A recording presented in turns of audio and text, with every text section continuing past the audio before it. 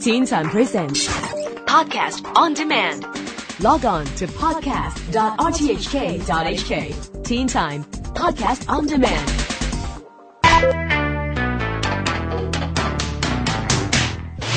This is the Teen Time Science Blog. I'm Neil Chase. Science. Cancer remains one of the most difficult diseases to cure on the planet. There are many different types of cancer, varying from breast or stomach cancer to liver and brain cancer. However, they all have a similar thing in common. Cells grow and divide abnormally, and this then affects the organ that they are in, leading to that organ not working properly.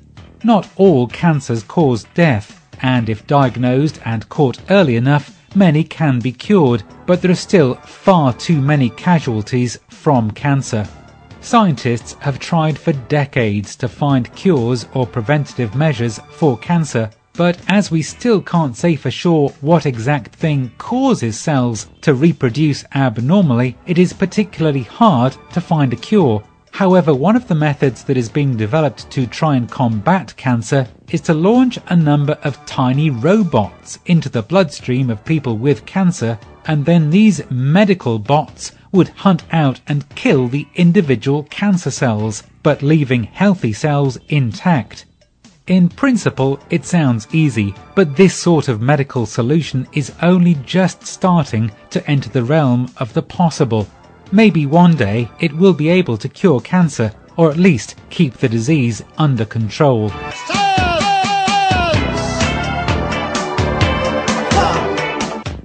When ancient Egyptians were buried, they wanted to be buried with many things that they could take to the afterlife. So this could be money, jewels, and wealth created from this life which they wanted to use in the next life. This has led to some amazing archaeological finds over the years, with the most famous being the tomb of the boy king Tutankhamun.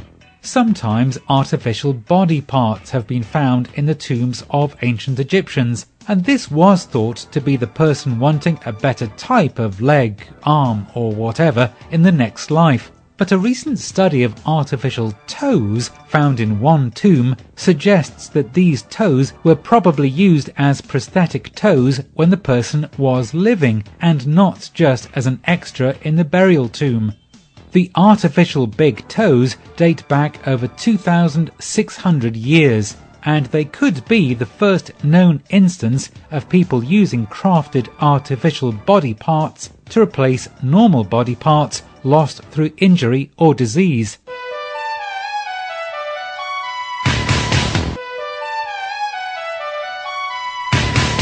The Earth is around 13,000 kilometers in diameter, and although we know quite a bit about what happens on the surface of our planet, we know remarkably little about what is inside the Earth.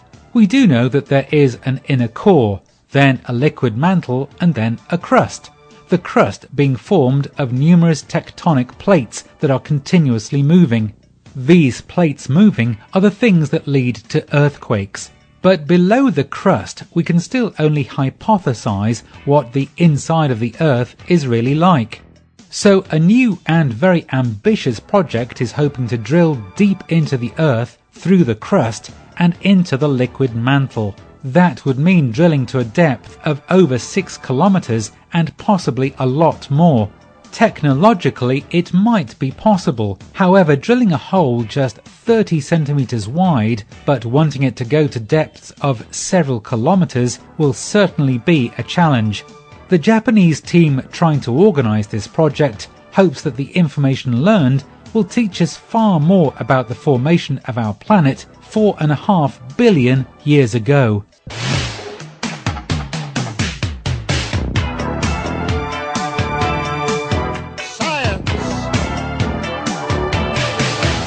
You might think that being a scientist is really hard, especially if you find science subjects at school difficult. But a new study in children suggests that when we are young, we learn and evaluate things in exactly the same way that scientists do later in life. So they form a hypothesis, test those out in real life, and then learn from the experiences. Of course, when you are just a few years old, you don't know you are thinking like an adult scientist, but the process of thinking and evaluation does appear to be the same.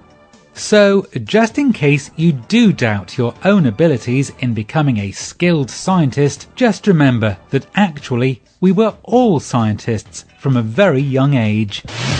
And that's it for the Teen Time Science blog for another week. I'm Neil Chase. I'll be back again next week with more from the science world.